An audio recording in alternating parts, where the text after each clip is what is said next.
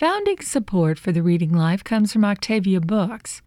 Additional support comes from the Hellas Foundation and the Louisiana Endowment for the Humanities, the state affiliate of the National Endowment for the Humanities.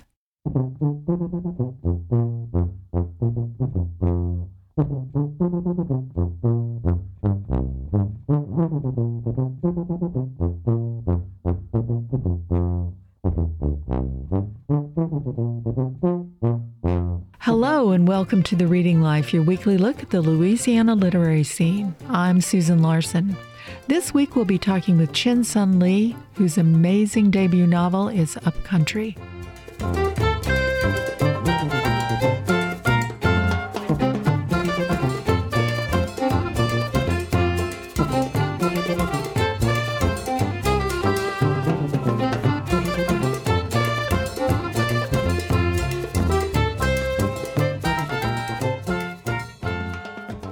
Chin Sun Lee is truly a citizen of the world. She's the child of North Korean exiles. Her parents left North Korea for Seoul and eventually the United States.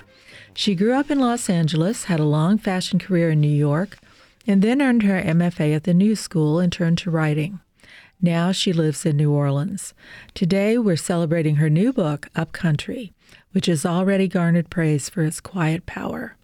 Chin Sun Lee, welcome to The Reading Life. Thank you, Susan. I'm really excited to be here. Now, you've lived in New Orleans 8 years now, almost. Mm-hmm. So what brought you here originally and what keeps you here? You can live anywhere. So originally, I first visited New Orleans in 2004, just a vacation, and I loved it. I never imagined I would live here, but it definitely enchanted me. And then flash forward to 15-ish. I had recently left my job in New York City and left the city to pursue possibly writing full-time. Mm-hmm. And I was sort of transient for about 2 years, just kind of bopping between artist residencies and the homes of family and friends. I started writing a lot more, but then at some point around 2015, I recognized that I was writing a novel. And it's interesting because all the travel prior to that had been very inspirational for my writing. I was seeing, different parts of America, especially rural parts of America that I hadn't been exposed to before. But after a while, it got to be very disruptive because, you're constantly like a travel agent for yourself, basically. Yeah, of course. So when I recognized I was actually writing a novel and not just short stories, I knew I needed to just focus. And I remember that I had come here before and I liked it. And to be honest, in a weird way, it was just, I knew I needed to park myself somewhere for 2 years. Mm-hmm. And it didn't matter. I could live anywhere for 2 years. I just needed to be settled. So I came back and I spent about a month here, I think in the spring of 2015. And I liked it. And then I think I went to Austin, to check it out after. Mm-hmm.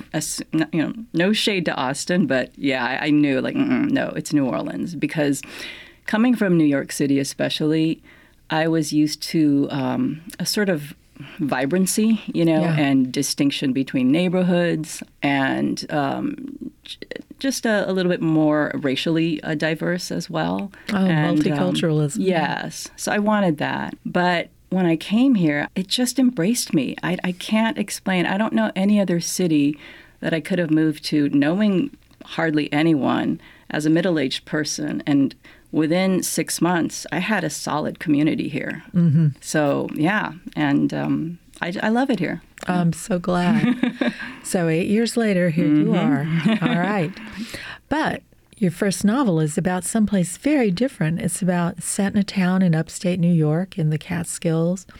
And what was that environment like for you? You actually spent time there before, so that's what drew you to it. Yes.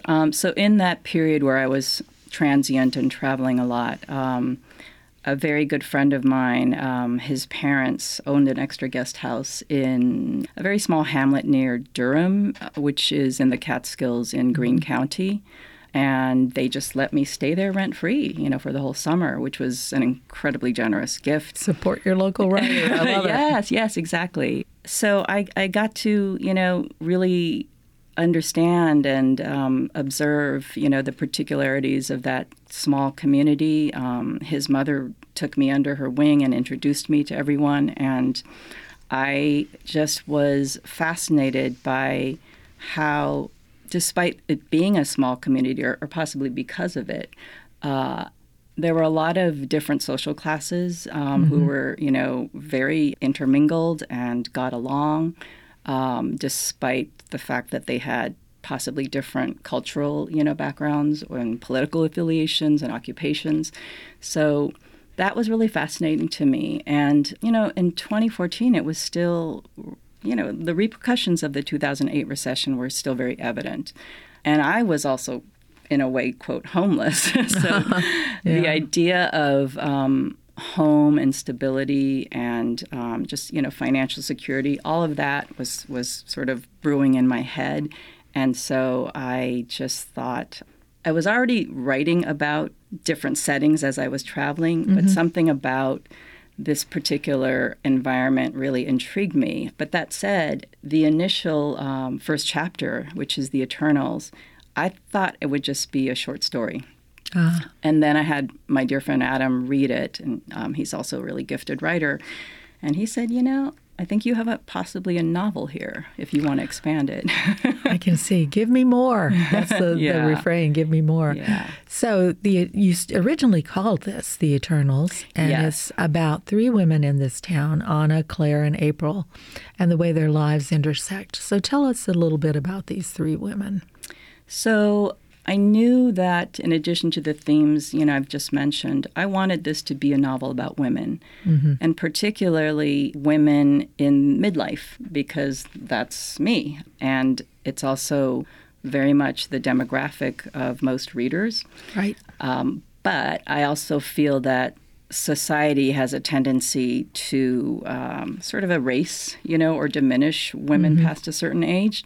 And I just wanted to write about an experience that people like me, women like me, could relate to, even though my characters are very different, I think, from myself. So initially, really Claire and April were the main protagonists and antagonists also to each other. Exactly. Yes. And I like the idea of these women who come from very different backgrounds, who may not even necessarily become friendly with each other, but to recognize their commonality, as women struggling through challenges, and to portray their resilience. The character of Anna was actually initially much more tertiary, and she's definitely, she's younger, she's much younger, and I wanted to represent a woman who is also just beginning, to understand her agency. And, she's Korean American, as I am, but she's also an adoptee, which I am not. And I felt that because of her circumstances in the novel, being a part of this incredibly patriarchal, insular religious group, it wouldn't make sense for her to be an older, character. It would make sense that she's young and sort of unformed. And she's kind of a double outsider. Yes. I mean, all the women are outsiders, but her character became more and more important through, the several drafts of this novel that I went through, and definitely once the book was going into publication, working with my editor, Chris Heiser, he definitely, gave me so many helpful suggestions to deepen her character, beyond just the trope of the, young Asian, works romantic in a coffee interest. shop. Yeah.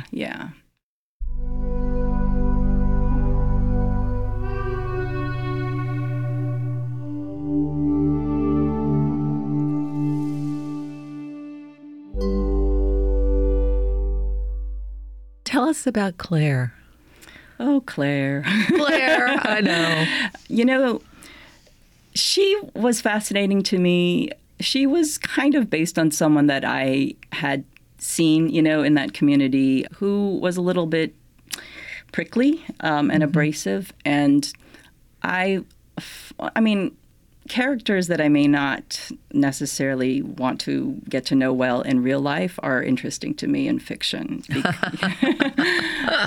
So true. Yes, so true. Because I think I have more empathy, in my fiction. I took a sort of, you could say, Karen type, character that most people would feel very dismissive of. And I wanted to explore in the writing, well, she's a person, and what are the human, reasons or insecurities or lackings that she has that perhaps, makes her this way. It's funny. I kind of torture her in the book, I know, but I actually grew to sort of love her, in my own way. So did I, actually. Aww. I mean, you kind of double down on her in big ways, but we all know a Claire. Yes. Everybody knows a person like that. Some people called her the Job, of the course. book, and I think that's maybe sort of accurate. Although, well, and she is typical of so many people who have suffered financial reversals in this time. Money is important to her. She thinks she's secure. The rug gets pulled out from under her very quickly. Yeah, and those passages are really powerful because so many people can identify with that. But then talk about April, who is also all of these women. I love it when women write about money. I think it's so important, and you do that so well. So talk about April, too. Yes.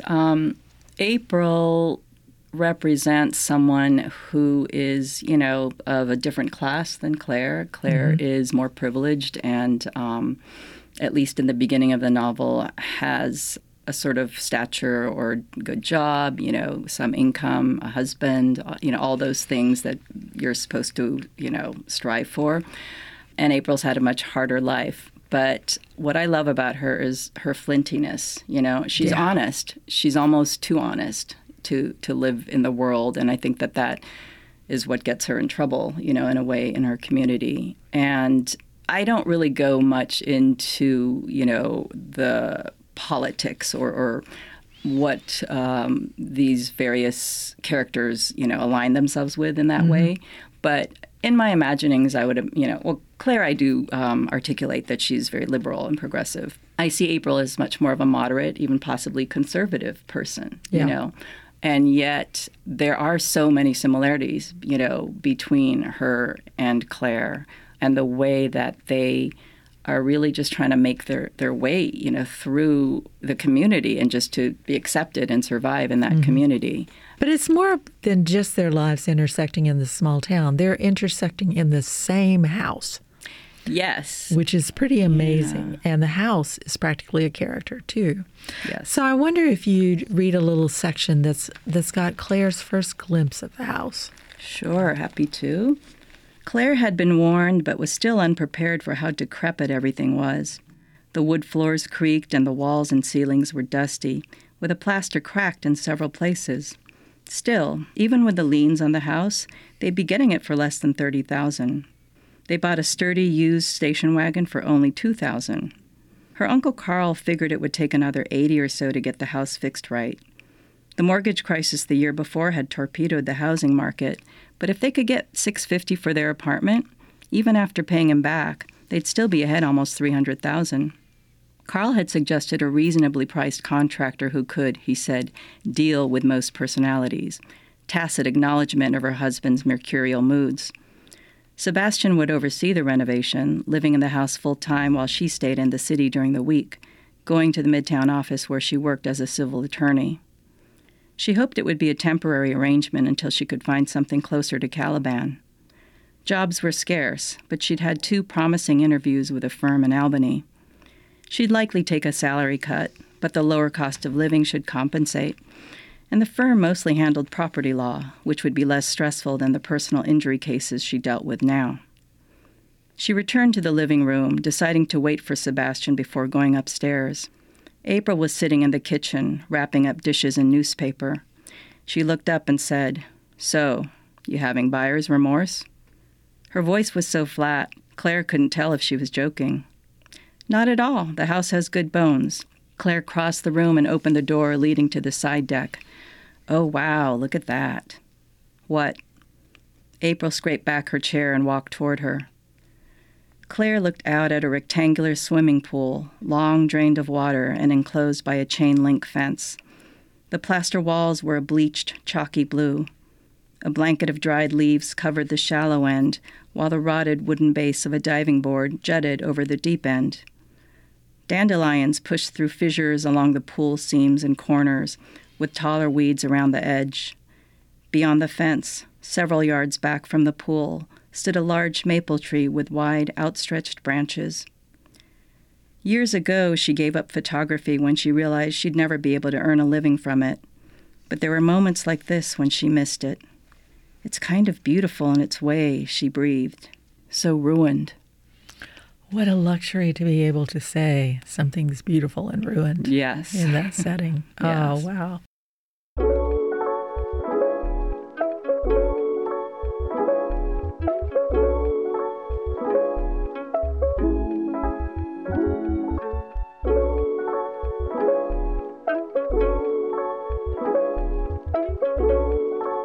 If you're just joining us, my guest is Chin Sun Lee, whose amazing debut novel is Upcountry.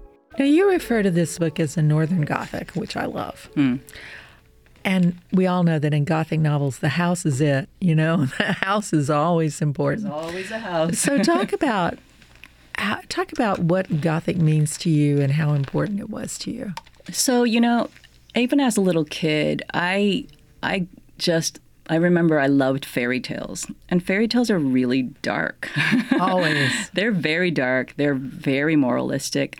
And so I think I've always had kind of a dark bent in terms of what I like to read even, and certainly I think how I write.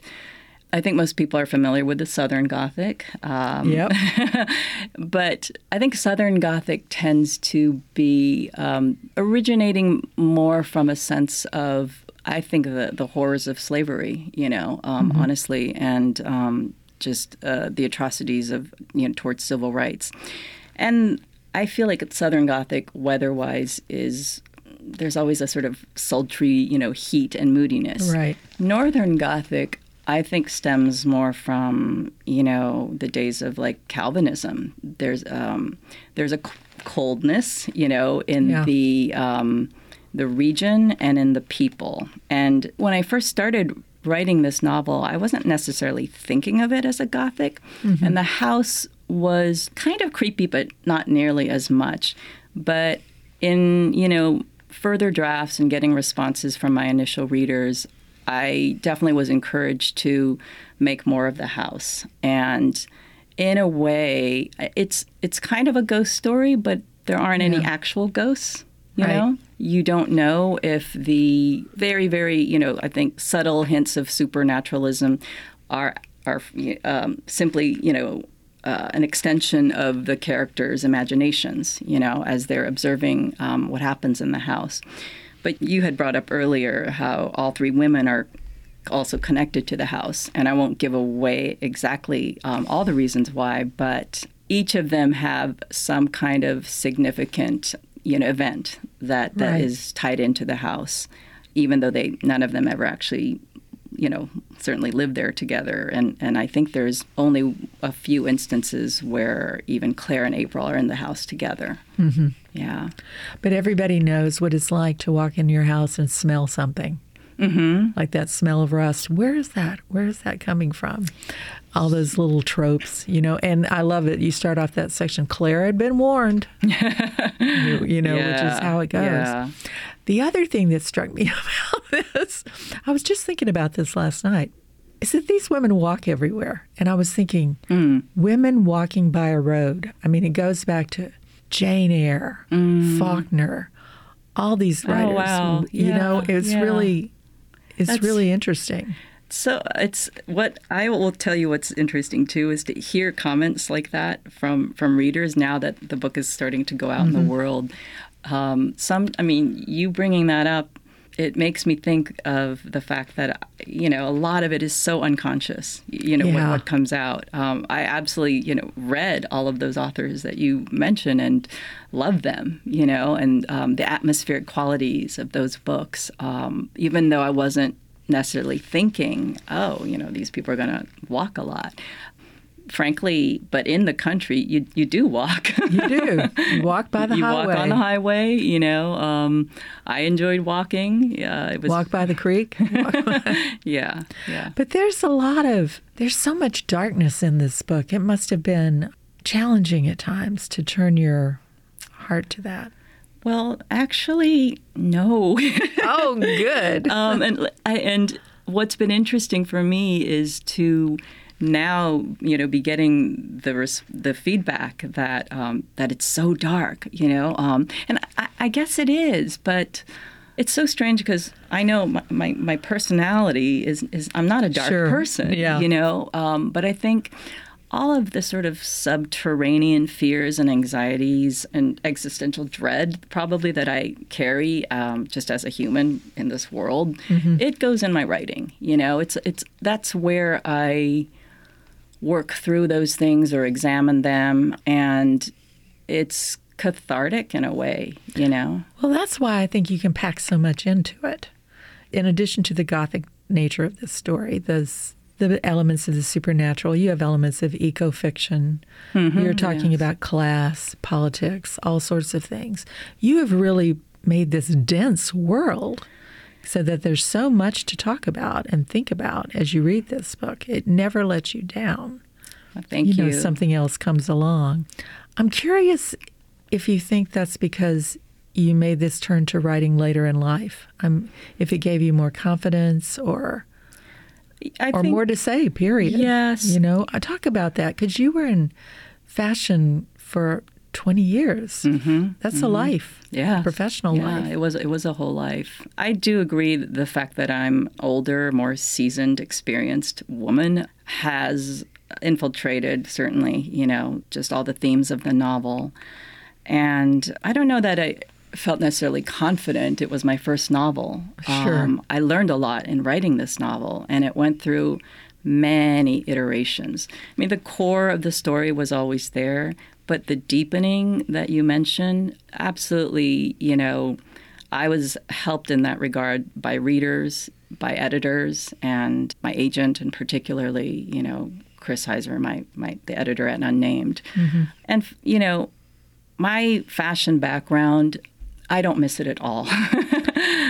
But I will say I'm grateful for the fact that I, as a young person, was able to travel, to places I never would have been able to afford on my own. I traveled to so many places. I worked with people. I managed people, so that absolutely deepens, your understanding of the world. And so for that, I am grateful. I did pay special attention to the clothes in this book. Oh. Because of that. But I don't think in this book, my fashion sense didn't really, influence because Anna was the one where it's shown through most brightly. Well, the Eternals, they have a look. They have, yes, absolutely. They have the sort of classic, Mennonite or Amish type of older, world clothing. And I think it's particularly marked when she goes through a period where, she has to change, the circumstances of dressing like an Eternal. Yeah. Yeah. Very interesting. Yeah. I did have one moment where I really thought of Shirley Jackson, and I'm sure you know which moment that is. That's such a cute compliment. Oh, my God. I love her. Yes. So, yeah. Yes, thank you. The life we imagine is rarely the life we get in this book and in so many others. Yeah.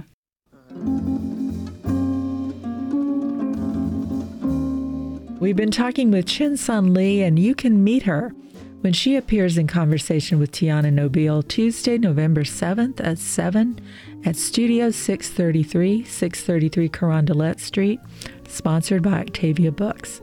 This is a ticketed event. Chin-Sun, thank you so much. Thank you, Susan. It was such a pleasure. For me, too.